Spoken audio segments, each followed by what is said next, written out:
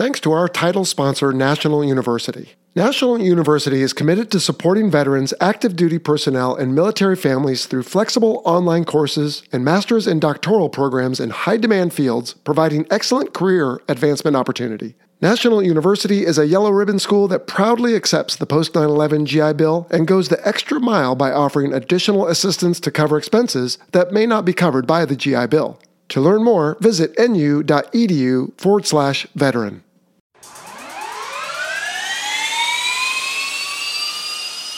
Hello, everybody. This is Vincent Aiello from the Fighter Pilot Podcast. We have a special bonus for you today. We've got a long interview coming up on episode 17 on a Desert Storm MiG kill with Nick Mongillo. So in order to save some time on that episode, we are going to cover listener questions here in this bonus segment.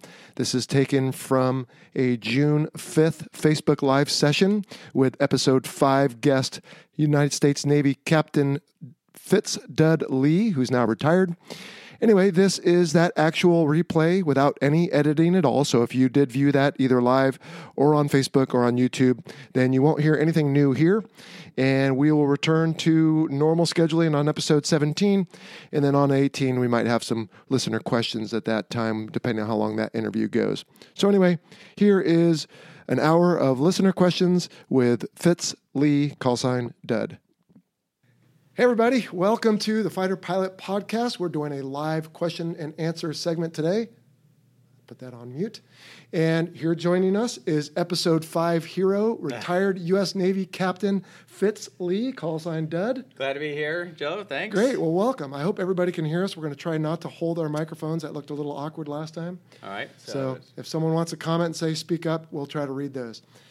Anyway, we have 6 pages of questions.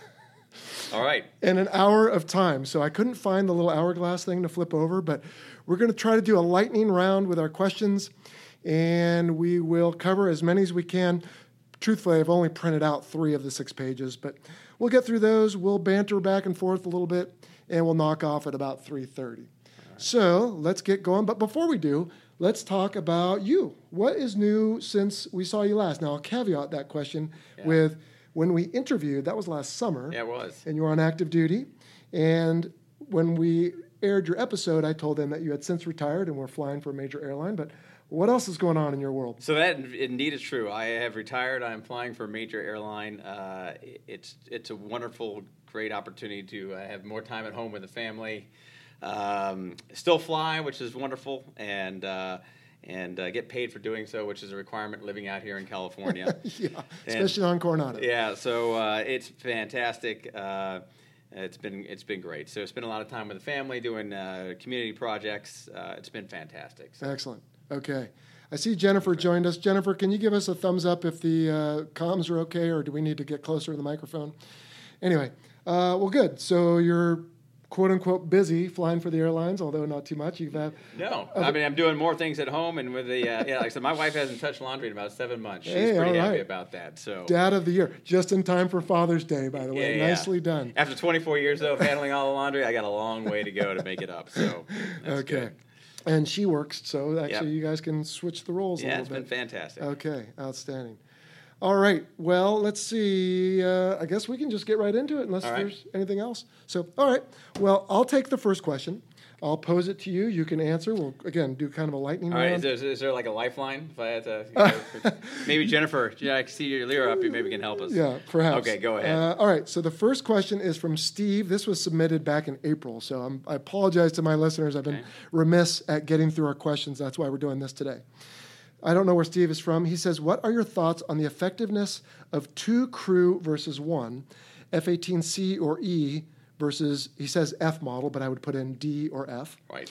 In a high-intensity environment or in an emergency situation, who performs better, 2 brains or 1? Do 2 people get in each other's way? Okay, well, so that's a great question, and one that was asked quite a bit. Oh gosh, what's it been, about a decade ago or more now since we introduced the F-18F to the F-18 community, which in the Navy had traditionally been a single-seat community. I will tell you this, and also in full disclosure, my brother-in-law is a Wizzo, a backseater in the F-18F. I have flown both single seat and the dual seat, but by far mostly the single seat. Same. 1 + 1 doesn't always equal 2. And sometimes it can be -1, but I'll tell you, nothing beats an effectively trained crew. It just doesn't. There's so much to do. By crew, you mean two? By Okay. two. All right. Yeah. When you have an effectively, two senior guys in particular, and again, I flew mostly with senior guys. It's hard to beat. Yeah. As you know, there's so much to do in that cockpit. When you can effectively task share. Sorry to all of I'm almost purists. Yeah, purists out there. I've done both. And that said, I still enjoy. Maybe it's because I'm introverted. I still enjoy the single seat. Flying by yourself. Yeah, but no question when you get two people that are court. Now that's when you get that situation. When you don't, and when I first started, it was difficult. And like I said, 1 + 1 it doesn't always equal 2, and sometimes it could be less than 1.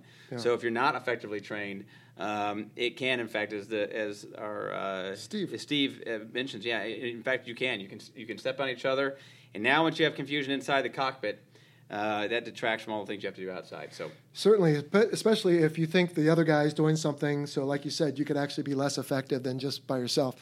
I remember this discussion first coming up when a good friend of mine, Dave Chili Culpepper, is wrapping up his tour as CEO of Guantanamo Bay. Mm-hmm. We talked about this in Top Gun. And he said to me, Jello, he said, with the right Rio, he was an F-14 guy at the time, he said, I will take that guy any day as a crew of 2. He said, the wrong Wizzo or Rio, forget it. I'd rather be on my own. So I think your answer is spot on. It all depends on who. And I bet if I had a Wizzo on here, he would tell me the same thing. Although, of course, he can't fly by himself or she. But the right pilot probably makes their job harder or easier. Sure. And so to answer Steve's specific question, certainly in an emergency, I think it's an advantage almost with anyone because some people are not great at tactics and can detract from your situational awareness. But in an emergency, just about anyone's good at, hey, you handle this, and I'll handle that. And usually the pilot is flying and the NFO is communicating. But yes, sometimes they do get in each other's way. And I agree. I spent almost my entire career single seat. But at the weapons school, when I had a chance to fly there with guys like Steiny Acevedo and Ofer, those guys were all Top Gun graduates. It was amazing. Yeah. You would go to do a certain maneuver as part of your air-to-air training, and suddenly you had the information. He's telling you things you want to know. It's impressive. Yeah, so, very much so. I agree. So, all right. Now, that being said, let's add this to it. We did say speed round, but we'll try. If you were to get called back or invited back or whatever, and they said, Dud, we have a 1-seat squadron for you or a 2-seat squadron for you, not going into too much, explanation on who the backseaters were, is there one you would take over the other? Well, I mean, okay, so now being an old guy, haven't been away from it, I'll take the 2-seater. Yeah, okay. Absolutely. Even if you get a smattering of performance from the guys in the back? Yeah, okay. I think so. All right, well. But if I had to do it all over again, would I do it differently? No. Yeah, I agree. Just because it's just, just the way I was raised, the way I do it. Is it, again, we just answered this saying that, yes, an effective F crew is better than a single pilot. But sure. If I had to do it all over again, I'd still do it that way. But I'm glad that we have them out there. And we need to have them out there, but that's also for another question on the fact. I think it's coming up. That's right. Yeah. All right, why don't you take this next one from Shane, whose question is from Facebook.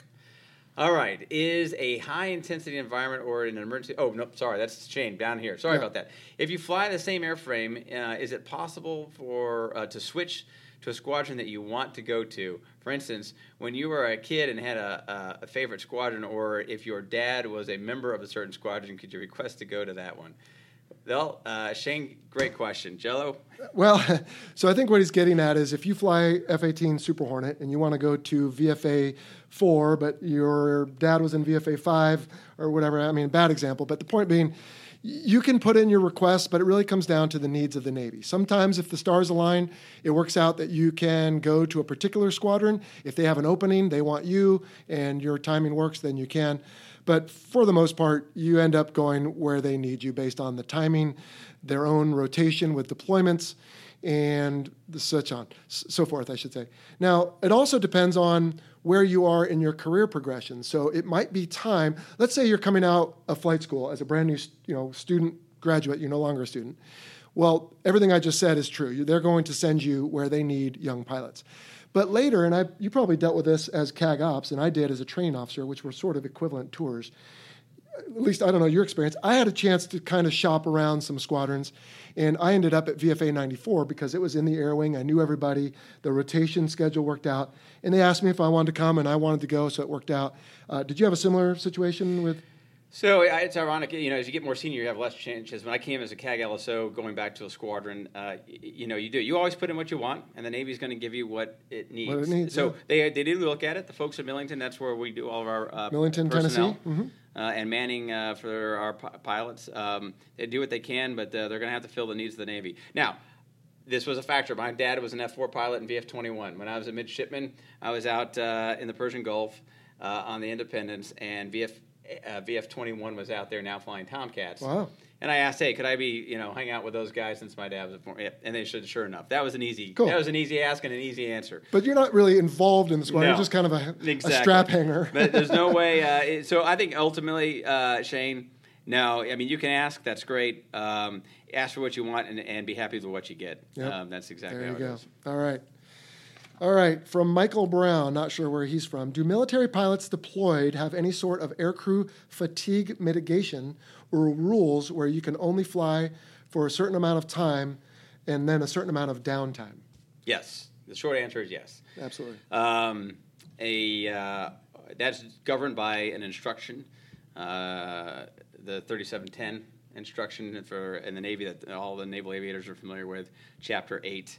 Our crew day begins at any time we report for flying duties. That starts the clock, and it ends when we're done with not just the flight, but the debriefing and everything that has to do with flight duties. The most that can be is 18 hours, and if it's 18 hours, then we got to have 15 hours of crew rest. Now, caveat all of this discussion.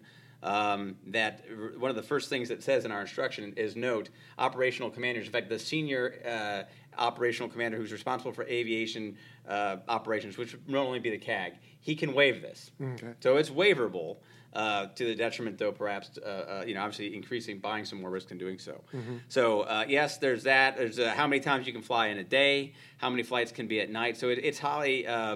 It's regulated, and it's spelled out pretty well in our instruction on what we can do.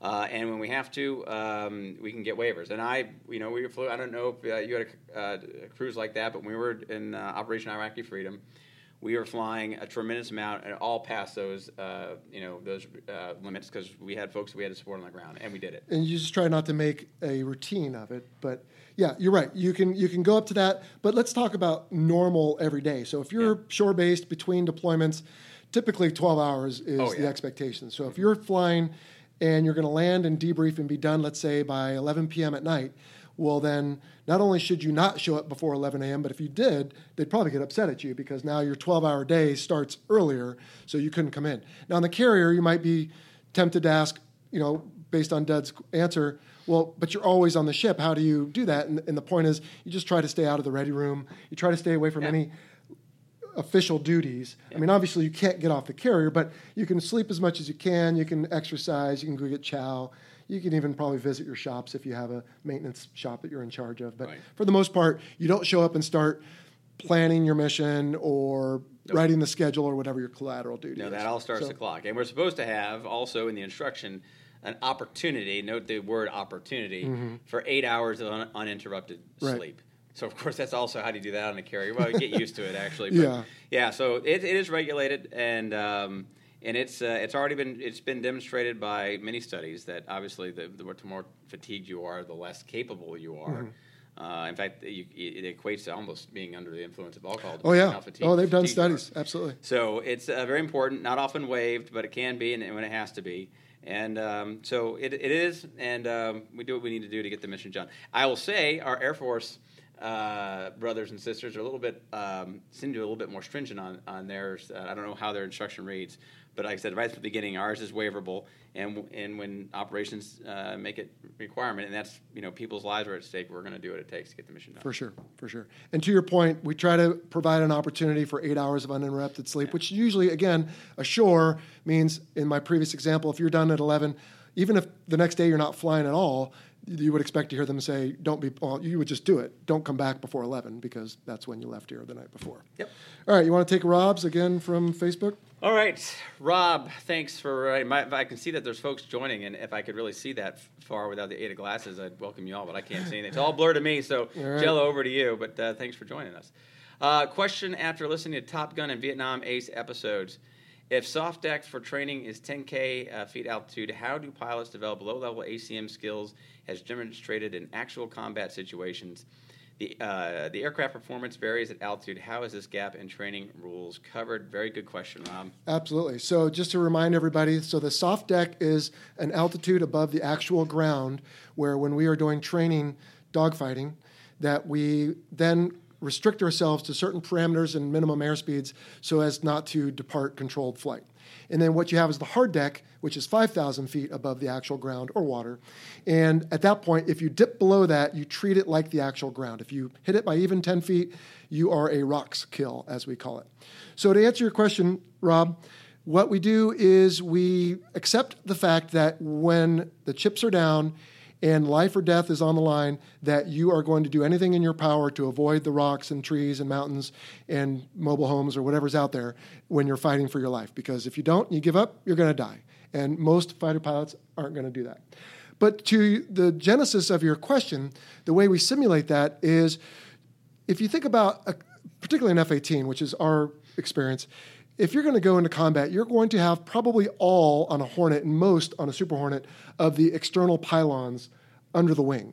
And those extract a toll on performance. So in training such as Top Gun, what they may do is they will not have all the pylons. And they've done studies to show that if we only have a certain number of them when we're doing, or none of them, frankly, when we're doing dedicated BFM, basic fighter maneuvers, that the performance at 5,000 and 10,000 feet MSL, if you, in fact, are above, let's say, the actual ocean. If you're in Fallon, you're actually up quite a bit higher because the ground is quite a bit higher. But at regular 5,000 to 10,000 feet MSL, that your performance is roughly the same as it would be at about zero or over the water. The only thing I add is that, and it's a great question, that the biggest performance issues that you're going to have that are safety related, I think that's kind of what Rob's saying, hey, you're close to the rocks. Mm-hmm. A is we have other training that we do, low altitude training that kind of trains you on how to fly in a low altitude environment. And then G onset's the biggest thing because you have a lot more G available down there in that thick air. And quite frankly, if you've down at 5,000 feet, AGL over the water or over Death Valley, that's pretty good performance. And so we have ways we've trained through that risk mitigation, I think, in other ways as well. And then you can see the performance. It's a great question. Now, we can do ACM. I've been in the large force exercises out at Nellis where we have, that's the only time I've ever done low altitude, at 500 feet ACM. It's 180 degrees a turn. It's pretty impressive, but again, we train to that. And again, it's a risk mitigation, right? Because you wouldn't want to go out of control at 3,000 feet because that's where you're training, because then you would have to eject out of the aircraft. Almost right away, because otherwise your rate of descent could be so great that you don't have enough time. So it's a cost-benefit analysis, and I think we do fine by our current training rules. I agree. All right, I think what's next for me? So Tomaz, maybe, asks, what's your opinion? Well, I don't know if we can answer this one or not. What's your opinion of the F-35? We can certainly answer that. Have you had any personal experience with it, or have you asked others who had experience with it? Well, I have. I've pet one once because it was. I called it the mythical unicorn. We've been expecting the F-35 since about 2012, and as some of you may know, we in the Navy we haven't yet introduced it officially, IOC'd it yet. That's coming later this year. The Marines have. The B model. That's an interesting discussion as well, but I'll stay away from that one. And I have certainly no friends that have flown it. And here's what I will say. In fact, I talked to a JO at the Naval Aviation Museum about a month ago. I was there and asked this Marine captain who's flying it, give it to me straight. And I trust the JOs, and he says, I will take that. I'll take this airplane right now, and this is the B model, into war, where it's designed to go in those high threat. And I was like, well, that's a pretty good endorsement. Yeah, for sure. It's got some work to do. It's a very, very expensive airplane. And it's the largest DoD acquisition program in all time as far as costs go. So that's amazing, by the way. Yeah, and it's going to be an amazing and a great airplane. Right. It's unfortunate it's taken so long to get here. I think that's a result of the complexity. That and the fact that we have so many players, international and everything else. True. So I think we've learned a lot in the United States in general, not just the Navy, right. But maybe we don't want to go down this kind of big path again. But it's going to be a great airplane. And what our national leaders have to balance in a resource-constrained environment is how much can we afford? Right. And it's going to be very, very expensive. And the Navy's thought about that. But I think we have a question coming up that talks a little bit more about that. If not, let me just touch on it right now. We can always say we already touched on it. Yeah. So I mean, it's we're not going to have the air wing of the future that we envision here in the next 20 years is not going to have more than one F-35 squadron in an air wing.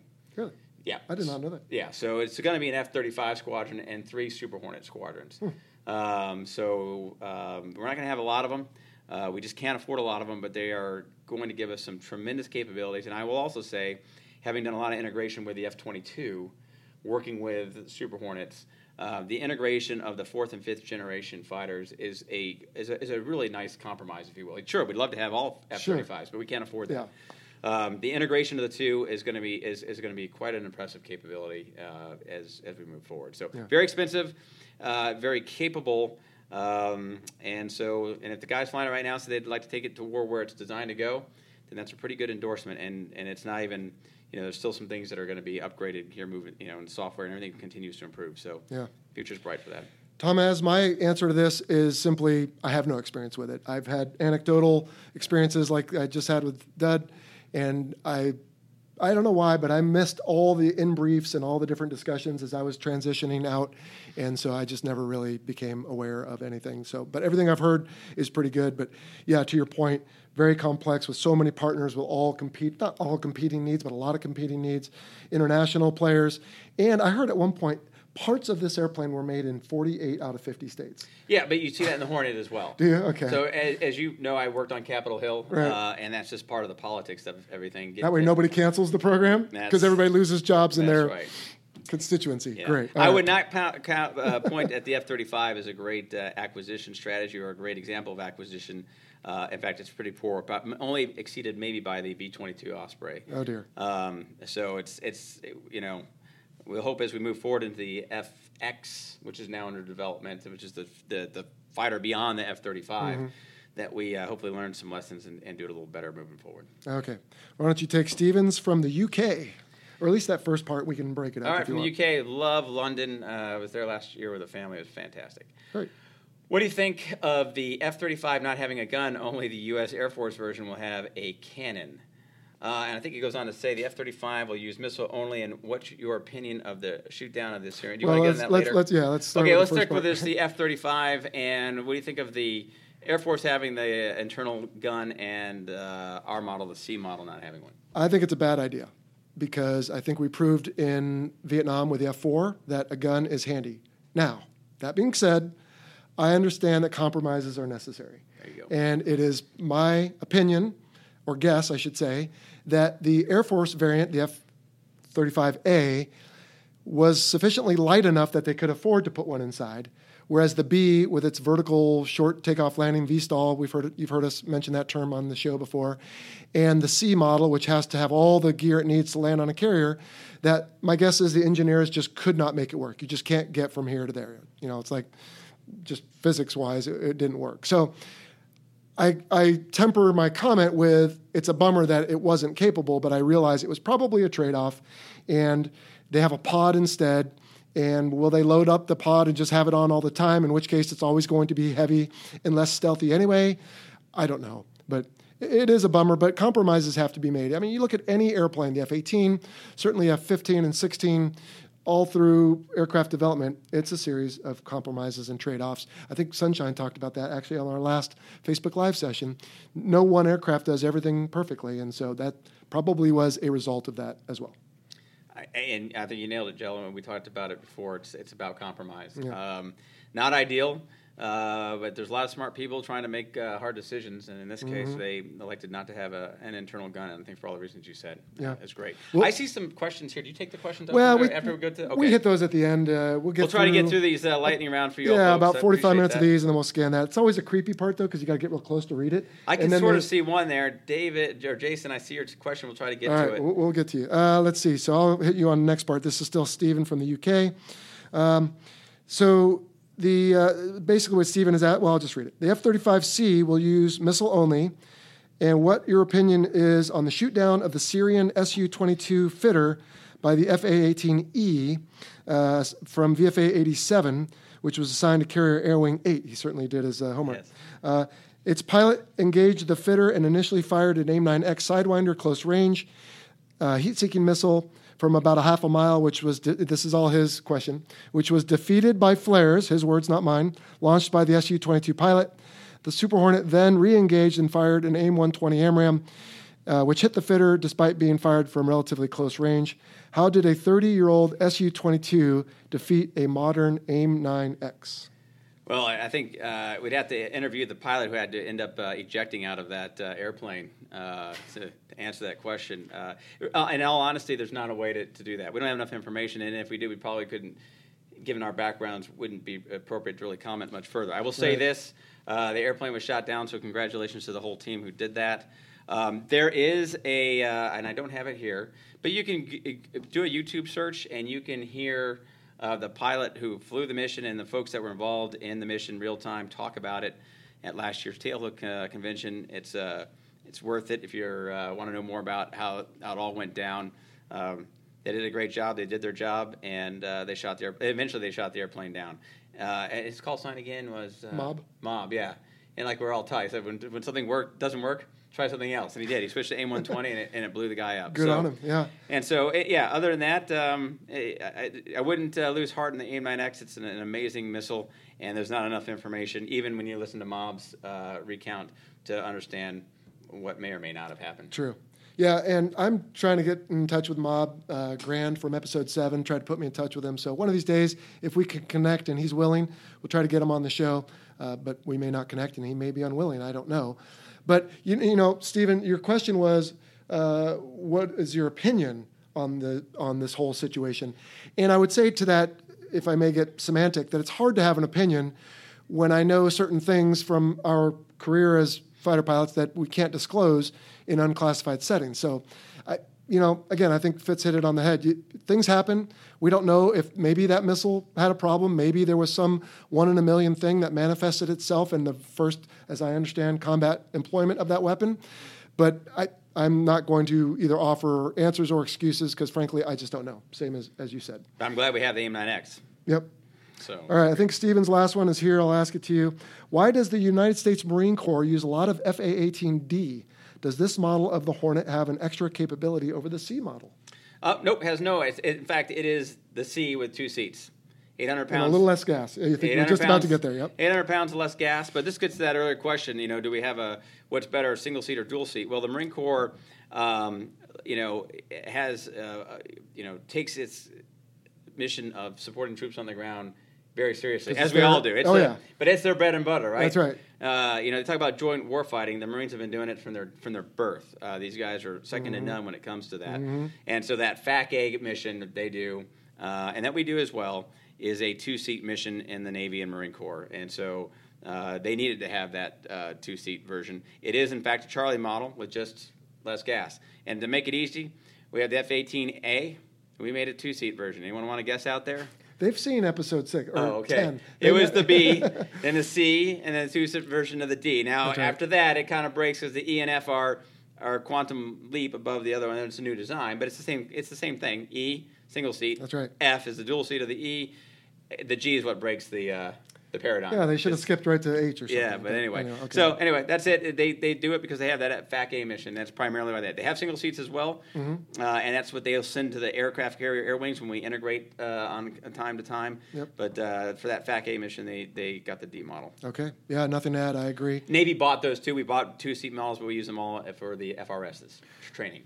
True, the Navy does. That's true. And just a quick note on that: an F-18B and D and F, I guess, can be configured so that the back seat is for the Wizzo, which has the side controllers and all the HOTAS that he or she gets back there, or another stick and throttle for your first flight or follow-on flight. All right, why don't you go with Mark? We're not sure where he's from. Okay, Mark asks, did you ever get to sit in the cockpit of a foreign, non-American produced, friendly or otherwise, aircraft, and what struck you about foreign air forces as outer strange? Maybe I should have taken that one. Well, you can have a go in a second, but yes, I did get to sit in a MiG-29 Fulcrum. Oh, even better. And it was neat. It was just, it was foreign to me, so it just struck me as different and odd, but given enough time to get used to it, I probably could have flown the thing and become accustomed to it. But the layout, the gauges, of course, I don't even know, what do you call the Russian Cyrillic or whatever the language is? Yeah. It's not Cyrillic. English. It's is that what it's called? Cyrillic. Okay. Yeah. So all that to me, just the whole experience was very foreign. The way they have their stick is positioned a little differently, with a little more of a twist to it. And you sit a little more, it seemed like to me in that aircraft, a little more upright. So it felt very foreign. But at that time, I'd flown nothing but the F-18 after training, and so I was very used to that. So I think I could have jumped in probably an F-15 and felt, some things looked somewhat similar, but it would still feel a little bit foreign. So for me, it was a MiG-29 Fulcrum.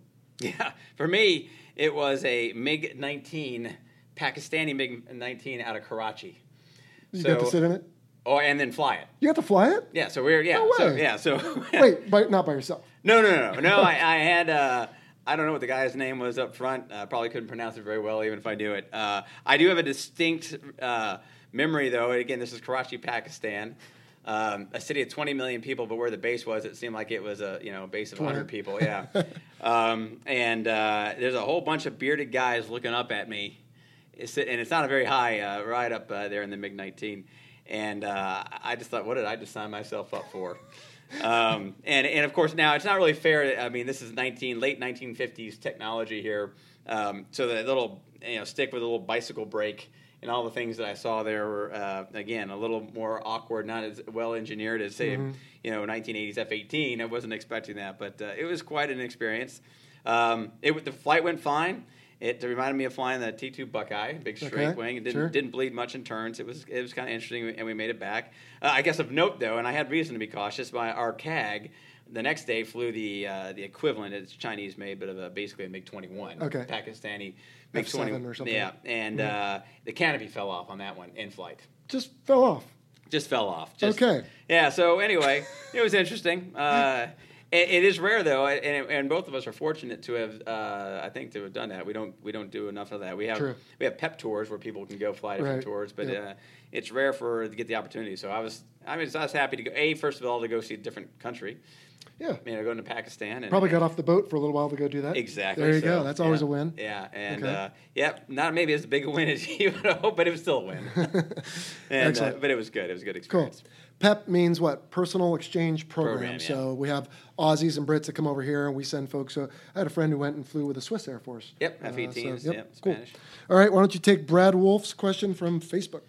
All right, Brad from Facebook. Have you ever dropped something in the cockpit and gone inverted in order to hopefully retrieve it? Yes, absolutely. Unfortunately, I did not. It was my functional check flight little, checklist. And it's a little, like this, and you write down when you do certain things. And I put it on my knee board and didn't secure it well enough and went to do something, and off it drifts behind me. And dang it. So I had to do a little bit of finessing to try to get it and roll up inside down and push. And it didn't come back, and this was on the ship, until, can you guess when I finally got it back? On the trap? Exactly. It flew up and came up to the windscreen and just grabbed that, stuck it in my nav bag. And nothing to see here. Check off everything else that was done because I remembered from memory, and off I went. But I did hear anecdotally of an F-14 crew, I don't know if this is true or not, but it makes a good story, so let's call it true, who accepted an F-14 from another squadron, because we sometimes move aircraft back and forth between squadrons. And the first thing you do when you get a new airplane is that functional check flight. And on their inverted check, he said he found a moldy peanut butter and jelly sandwich in a plastic bag. Classic. I don't know if that's true or not, but it's fun enough, so we'll pretend it is. Yeah. How about you? I know I have. I can't remember what it was for. Couldn't have been all that important. And I do have a memory of being, I don't know, maybe I'm batting 50%. I'm on occasions like, yep, I got what I needed, or no, I didn't. And then what's worse is you've got to go tell maintenance about it because something's in the cockpit that downs the airplane. So that's didn't happen a lot, but you'll try anything not to have to be able to make that call to maintenance saying, hey, jet's down for FOD in the cockpit. Yeah, no. Jet's down. What for?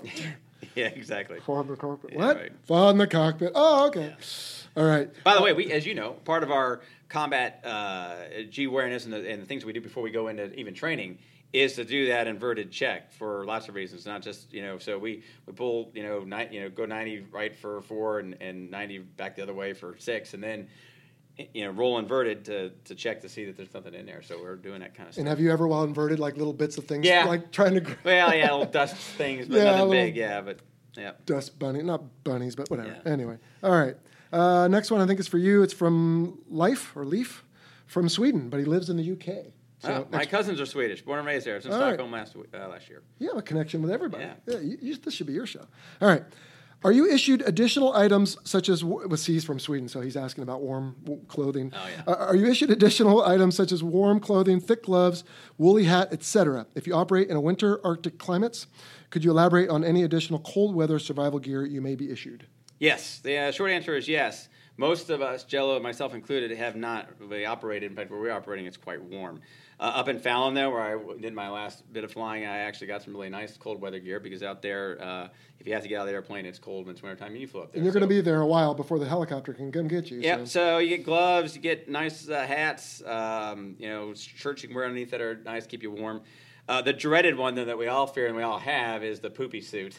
The dry suit? The dry suit, yes. The dry suit that we put on, and it's, I don't know, it's like climbing into a dishwasher glove, I guess. It's really That's a good tight. way to put it. And until and for most of our careers, they had this old neck that was just, it almost asphyxiated you, wearing that thing. And I think I wore it once only. Because, again, if we're flying over water that require temperatures that require us to increase our survival time, we have to wear that. Right. So that would be the other piece of major cold weather gear that we get. That's the one that I've worn. The other stuff that I talked about, you really don't. You wear some of it when you're flying. You got it, and it's comfortable. The dry suit is, generally speaking, pretty awful. Yes, because you're putting it on like in Lemoore, where we flew a lot. You're putting it in 90-degree weather, putting it on in 90-degree weather, and then pre-flighting the airplane. And pre-flighting the aircraft. Yeah. I mean, you've lost 20 pounds before you even start the engine. So, but to your point, when you go 100 miles west and you're out over the water, it's not just, if I may add to what you're saying, it's not just the water temperature, but also the time to survive or time to rescue. Yeah. So if you're going to be in a certain temperature for 10 minutes, you might need to wear it. If you're going to be in something quite a bit warmer, but for an hour, if you were to go down, as they would expect the helicopter to get to you, then you may also need it. Yeah, so to your point, when you had that real tight thing on, you didn't want to do any turning of your head because you'd come back with a surfer rash, and it was just awful. No matter what you did, you were just, I'll be out. That's right. All right, we're doing pretty well. We got about another 10 minutes of these, and then we'll take a look at what folks got there. Do you want to take? Looks like 2 parts here from Jordan in Ireland. So just take that first part. Do you have experience flying only the one-seater F-18 Hornet or Super Hornet, or have you flown in both the 1- and 2-seat configurations? How transferable are the skills for a pilot between the two? And he says, type rating, if that exists in military aviation. It kind of does, by the way. Is it common for pilots to swap between squadrons of 1- or 2-seaters? So my experience through my F-18 life, if you will, was first 2-seaters because let's say you were my instructor and I was your student. I'm in the front, you're in the back on the very first flight. You make sure everything's cool, and then a couple flights like that, and then I'm in a single seat or a 2-seater with the back seat empty. And then in my case, it sounds like yours too, I spent most of the rest of my career in single seat. It wasn't until after I was a department head, I'd been in the Navy, I got there in 2006, so I'd been in the Navy 14 years, where I first started flying tactically with WIZZOs.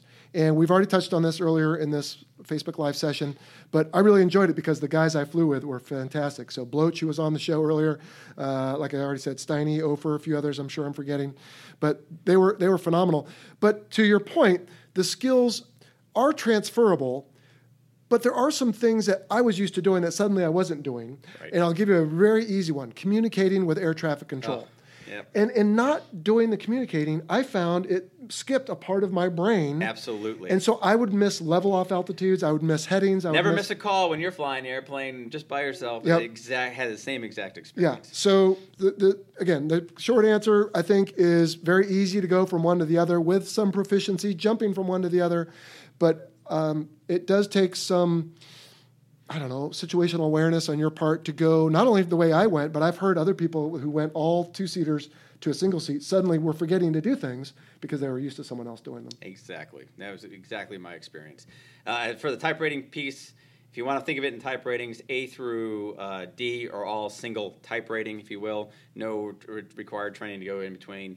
If you go from being like we did, flying those airplanes to the Super Hornet, that's a quick 5-hour syllabus. But right. Nonetheless, you do have to do a 5-hour syllabus. There's enough common in between the two that can give you the differences. And now you're good. And you could theoretically now fly the E, F, or G. Now, the G is a completely different mission, and you would need training for that mission set. But for actual flying and type rating, E through G would be the same type. That's right. The G apparently has a few different emergency procedures and some other system stuff because it is plumbed for electronic attack. So, all right. And just to the point, yes, instead of calling it a type rating, which you and I each have in our own aircraft at our airlines, we call it a NATOPS qual. Yeah. So at one point, I had 3 NATOPS quals. I had A through D Hornet, EF Super Hornet, that was before the G joined the group, and F-16AB. So I had 3 at once at one point. I did too. It just wasn't as cool. It was a T-34C instead of the F-16. Yes, wow. So, yeah. But as a CAG LSO, I did get a chance to fly all of the airplanes off the carrier, which is cool. Oh, very good. Yeah, that's good stuff. All right, let's see. Mine to you then, right? So still Jordan from Ireland. I know there are some roles that only the 2-seat Hornet can perform. We talked about that earlier, mainly forward air control, airborne. Yep. With the introduction of the F-35 and the eventual retirement of the Hornet, what do you see as taking over those roles? Possibility of 2-seat F-35 for the Navy, or are the automated systems in the F-35 advanced enough the Rio Wizzo will soon become an endangered animal? Okay, so make this a speed round. We can do it quickly. Yeah, there won't be, as I touched on earlier, for the foreseeable future, next couple decades, it's a single F-35 squadron, single seat, with 3 Super Hornet squadrons, one of which will be the F squadron. Right. So no, Wizzos aren't going away. They're only, it's only 1 squadron per air wing, but they're not going away. There won't be a 2-seater F-35. Nope. That's not going to happen. So, and that's not new. They've had single-seat aircraft since the F-14. I mean, you'd put a pilot in the back, but the first time you flew, you were flying, and same with the A-10 and a few others. Yeah. I think we covered that through. All right, but I guess will the backseater soon become an endangered animal? I guess not, because you said they'll have an F squadron. Yeah, we're gonna. And the Gs. Yep. And the Gs. Yep. All right. Different mission though, but different mission set. They're actually called EWOs. ECMOs. Is it EWOs? EWOs now. Oh, okay. Yeah, electronic warfare officers. I think I've been saying that wrong on the show. So they're EWOs in the back of the G instead of ECMOs, which is what they were on the back of the Prowler. And then we have our Wizzos. And those are 2 distinct mission sets. Gotcha. I can't remember who asked that one, but I'm going to ask this one because it's about carrier ops, and I think you can touch on it pretty well with your CAG ops background. So speaking for carrier flight operations, does only 1 squadron fly at a time? This will be a pretty easy one. This is from Steve in Canada. But he does say, I'm sure that answer is no. So how about we just say no? So pretending here, he says, if VF-103 and VF-96 are going at it, the CAT, the safety LSOs, for example, do they all stay the same for that cycle, or do they change guys? Let me just paraphrase this. So, what if Hornet Squadron is flying with the Greyhounds and all that? I think you get the point. Do they change everyone from the brown shirts, yellow shirts? So, we're getting the point of it. Tell us how it works. Yeah, it's an air wing team. We're all working together up there. So, we have folks that are specialized troubleshooters for each aircraft. They go with that aircraft up to the catapult. But we train together. We work together as an air wing. So it mixes completely. And in fact, sometimes in extreme circumstances, you alluded to it earlier, sharing aircraft, or at least donating to another squadron. We took it one step further in our operational Iraqi freedom. It was different crews, but it was still over Iraq. We actually shared pilots. Oh, wow. And because with the duties that we had to do for strike planning, there weren't enough pilots to meet the mission requirements. So we would share. We had a memorandum of understanding, and so we actually shared pilots. I would fly my sister squadron's aircraft and vice versa. It didn't work out well for one of our aircraft, as it turns out. It diverted into Al-Assad. It then got full of gas on a hot summer day, started to take off. Unfortunately, in the X-wing fighter configuration, meaning the wings were still folded. So somebody screamed at him to abort. The pilot aborted. Thank goodness he was safe. And you can imagine it almost like a cartoon, like a Bugs Bunny. Happy to be alive. Can't believe what he just did. Takes a big sigh of relief. It sets the parking brake. You might have a guess what happens when he sets the parking brake. Keeps all the heat in there, and it just blows festers up and becomes a fire and a Class Bravo mishap. So now, anyway, not to derail your story, but he could have done that in his own airplane. He couldn't, right? But as it turns out, he did it in ours. Put some egg on. So anyway, we all fly together. We all train together, and when necessary, we even share each other's food, so to speak, to get the mission done. Yep. And that's exactly what we need. Yeah, Steve, we talked about this on episodes 11 and 12 with Pappy, and the yellow shirts, green how many? Shirts, I think brown shirts. Yellow. Whites. Well, the yellow is all ship. The green can be ship or squadron, but the ship's green and the ship's just those. Purple is just a ship. Oh, purple, thank you. Yeah. So those will be for everybody. And then you'll have specialized, like Fitz just said, for your squadron, like when you're doing your startup or when you're on the catapult. But otherwise, every squadron's going to fly almost every cycle, and paddles will wave no matter who's coming down according to CAG Paddles' direction, and so it's all one giant team. Yep. All right, I think we have time for, we're getting close. One more quick one. Well, I don't know if it's quick or not. I haven't read what it is. How long, who read that one? Anyway, I'll read it to you. This is from Zachary on Facebook. How long exactly does it take to do all those operations to launch a single plane, again, on the carrier? If operating at full launching capacity, how quickly can the carrier launch planes? If the carrier had to scramble a large amount of planes to take on an incoming threat, how long would that take? So this actually could be a long answer, but let's just hit some of the highlights. So we can launch and recover simultaneously.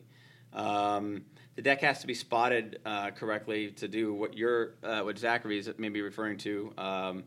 If it were a pop-up threat, that could be an issue. But we can launch a plane every, 45 seconds. Probably less. I mean, if you got all four loaded, you could shoot them all four at once. Yeah, we can shoot them pretty quick. Yeah, right. In fact, we can do covey launches and other things. We can shoot them quick. But if we're launching and recovering simultaneously, we try to recover aircraft anywhere from 45 to 60 seconds. So that's standard. Yeah. So, and then after that is what you can launch off the front end. So relatively quickly. And let me put a different spin on this answer, if I may, Zachary. The longest it could take is weeks. Now, bear with me, right? Before a ship goes anywhere, we've got pre-sale meetings, we've got all the operations. I mean, there's so much that goes involved to getting a ship out where it can do it. And then once you're on the ship, then it's just a question of, like Dud said, the spotting, the posture that you're in. And so the shortest, if weeks is the longest, the shortest is maybe as little as 5 minutes if you have alert 7s, which I've stood. That is where you're in the airplane. I've launched on. Waiting, and I have too, and it took me about 5 minutes. In fact, I was on alert 15, which is where I'm wearing my gear in the ready room downstairs, and got called away, and I was airborne in about 7 minutes. But to your point, if there's a giant incoming threat and you know about it, you might have what's called an alpha strike ready, where everybody's been briefed, the planes are fueled and loaded, and they're all ready. And if they get the word, uh-oh, here comes the enemy, or uh-oh, we need to go attack, then they could have all 20 aircraft launched from the word go in, I don't know, maybe 10 minutes? 10? 15? I was going to say 20. I mean, if everyone's not in their jets, I'm saying. Oh, okay. Everybody's going to run up there and go. So it depends on the threat. And you hit on it. If we're not aware that kind of threat exists, that should never be a pop-up threat, a huge bunch of people coming at our ship. But we should know about that well in advance. Right. If we were off the coast of southern Florida and suddenly the Conch Republic or whatever comes out after us, then we've failed ourselves. So, all right, Dad, let's give everybody an extreme close-up of our beautiful faces here. All right. And we will zoom up to the top. And we might be quiet a little bit. We're going to scan through and see how it's going. And now you can see my hair that's growing out that I desperately need a haircut. All right, so I got thumbs up on the audio, so that's good. Oh, there's Rhett. Yeah, I need to talk to him about... Rhett, give me a shout, dude, when you get a chance. We need to talk about, if you're still connected to VTs, we need a show on that. Everybody is asking who's heading to flight school. There's the one from Jason that I think I saw. Go ahead and start reading while I'm looking at the other. Jason talks about, are all adversary pilots Top Gun grads? Is there a specialized curriculum for adversary pilots versus fleet pilots? And that's a great question.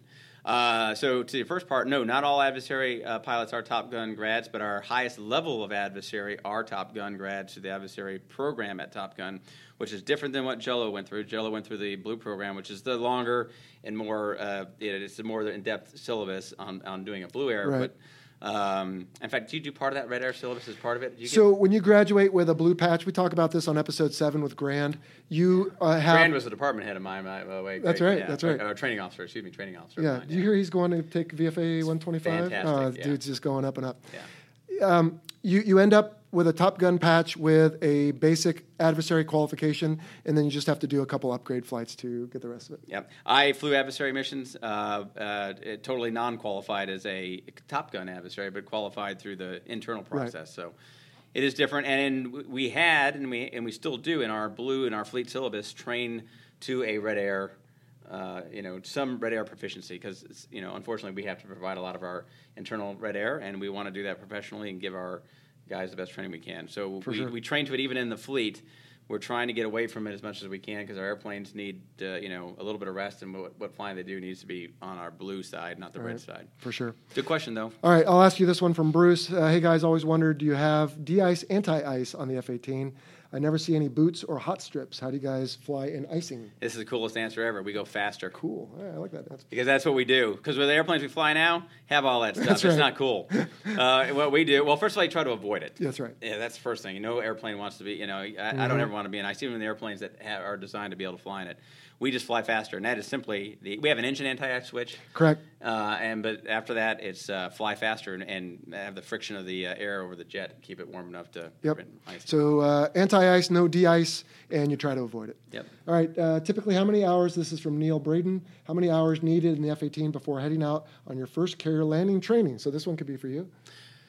Well, I came right out of the FRS, and I was out on cruise within 60 days. Well, so I think what he's asking is how many hours in the F-18 before heading out on your first carrier landing. Oh, your first carrier. Oh, so this yeah. would be in the FRS. Yeah, so we do that at the end of the syllabus. But it's not based on hours. It's based on progressing through the syllabus, right? It is, and I can't remember, sorry, if there's even a technical, there may be a technical requirement. I think it's minimum hours, like 50 or something.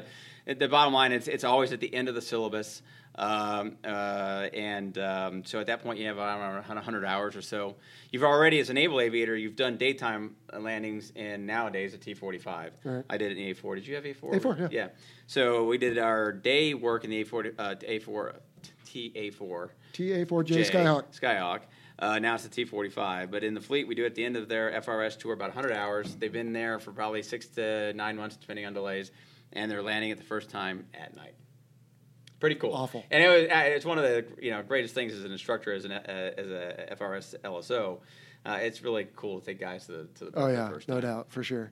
All right, so Milan asked, do most operational jets with 2 seats have dual controls? We covered that earlier, so if you weren't here for that or you probably asked it before and we just hadn't gotten to it yet, then you can go back and listen to that. But the answer is yes, they do have dual. We can stick on it. But not, right. But, well, actually, do most operational jets?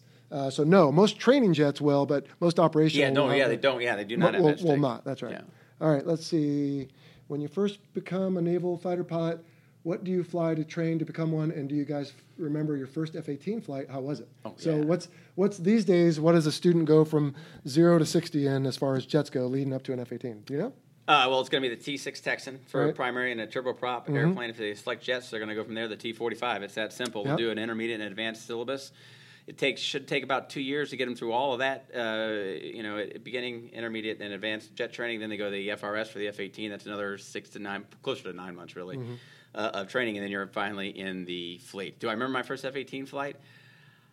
I do, but I have a better memory of my first solo because it was in an enhanced performance. The bigger engines? Bigger engines, and it was the air show bird. It was completely clean. Oh, no pylons, no drop tanks.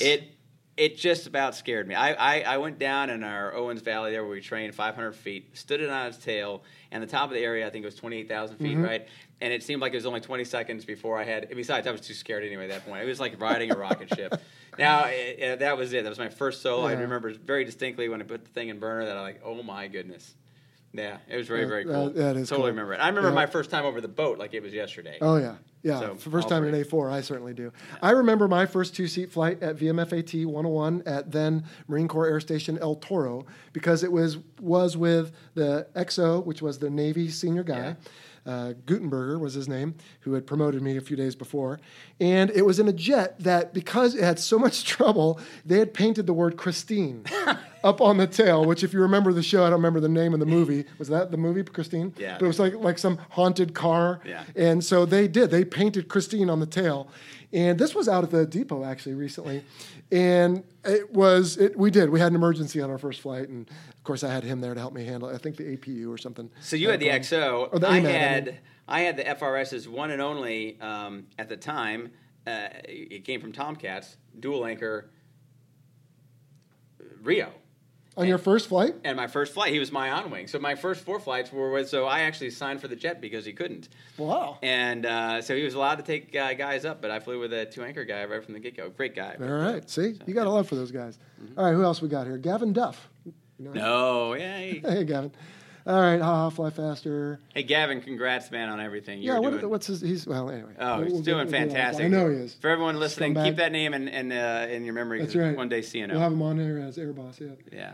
How often are Hornets washed, CO? Every 7 days is Boom. by instruction. There you go. This was from Mike Norman. I see some covered in grime and some really clean.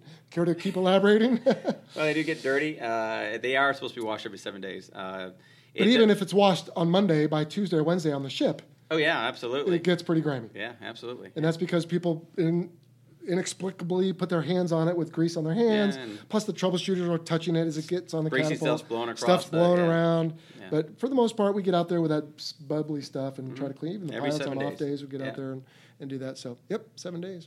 As part of what? As long as the ship can give us the water and all that kind of stuff, but yes. Corrosion prevention stuff. Yeah. Okay, well, that is, let's see, so they keep coming. All right, Stephen, yours is going to be the last. We're down to just about 5 minutes left.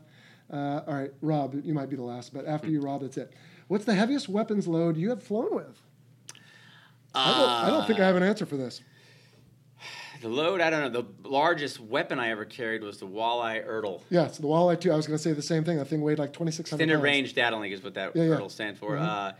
It looked like a Volkswagen Bug. It was strapped to my F-18C. It was a really huge, large TV guy. Very cool. Dropped it up in the Utah Range up in Utah. Mm-hmm. So, very memorable because it's such a huge weapon. Yeah, I remember flying one of those in Puerto Rico before Roosevelt Roads closed.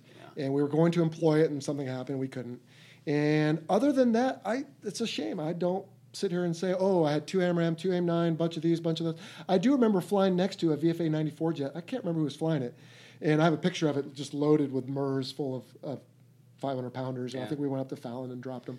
But it might have been Rusty, but I don't remember. Harm and JSOW are the other, They're not pretty JSOW, heavy. but Harm, kind of a big missile. Yeah, 800-pound missile, 100-pound, I want to say. Yeah, it's pretty large on the airplane. And nothing like the old glory days with the A6 with a rack of 12, 500-pounders on each multiple ejection rack. And you drop them and you leap up because you're so light suddenly. That's right. All right, last question from Rob. Have either of you flown below sea level? No. So, well, I want to correct you. Have you ever landed at El Centro? Oh, is that below sea level? Minus 43 feet. Really? I guess, oh gosh. I stand correct. I sit corrected quite a bit because I did a lot of debts down there. I don't remember that being minus 40 field elevation. I am fairly confident that I'm going to stick to my guns on that. Okay. We also do fly over Death Valley, Rob. But never that low. But we're not supposed to be that low. Now, if you're flying over that particular camp where people prefer to bathe with less than all their clothes on, then some people have been accused of going lower. But no, we over Death Valley, we're supposed to stay a little higher. Any national park, we have to be 3,000 feet or above. That's right. So. But landing at El Centro, which is below sea level, yes, we have. Yeah. Excellent. All right. Good day from Australia. Well, good day, Mark. And I love Australia. I've been there 6 times thanks to the Navy. I don't like being off the coast of it. That's the one thing. Oh, my goodness. Brisbane once. Studied the crocodile hunter before the stingray got him. That was sad. Did a zoo there. Did Sydney twice. Perth 3 times. And, love Australia. Excellent. All right. Well, Dud, we are going to wrap it up. We're just about out of time. I want to thank you for coming on the show. Well, thanks, Jill. And so before we wrap it up, because you started off with a podcast, and now you're doing these live stuff. So how are things going?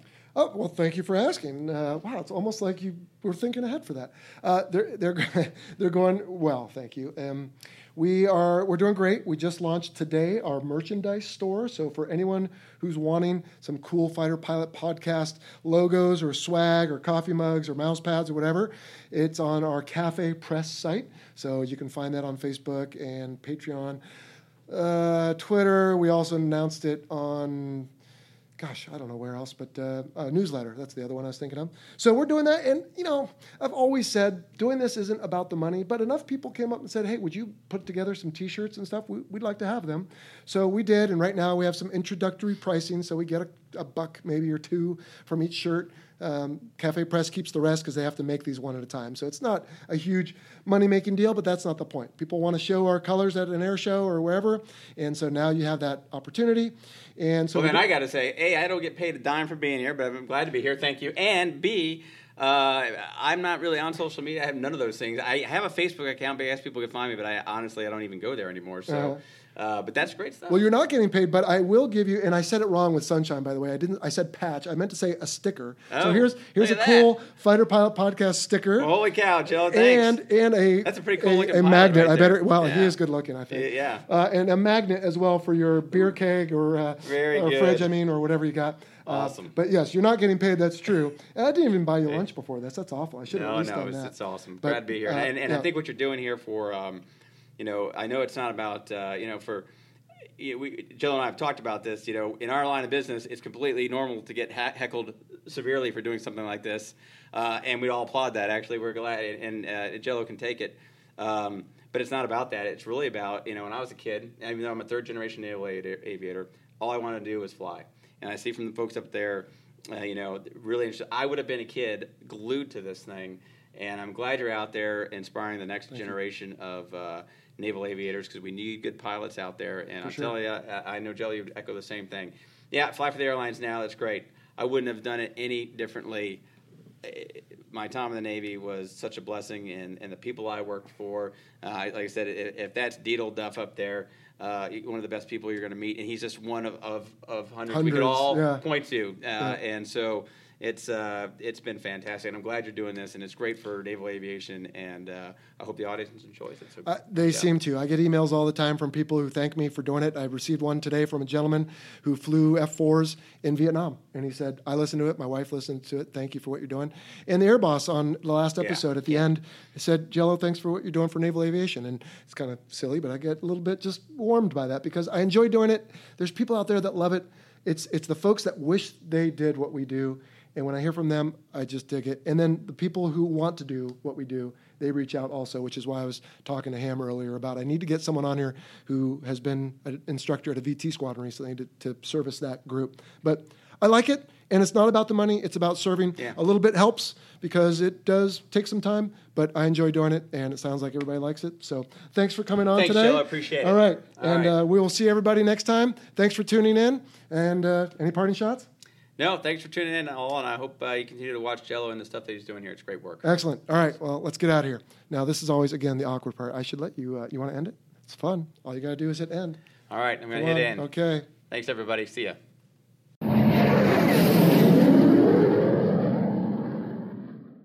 Cool. We were like right at 1 hour. It was great. It was great. That was great. Oh, we're still recording. All right, goodbye, everybody.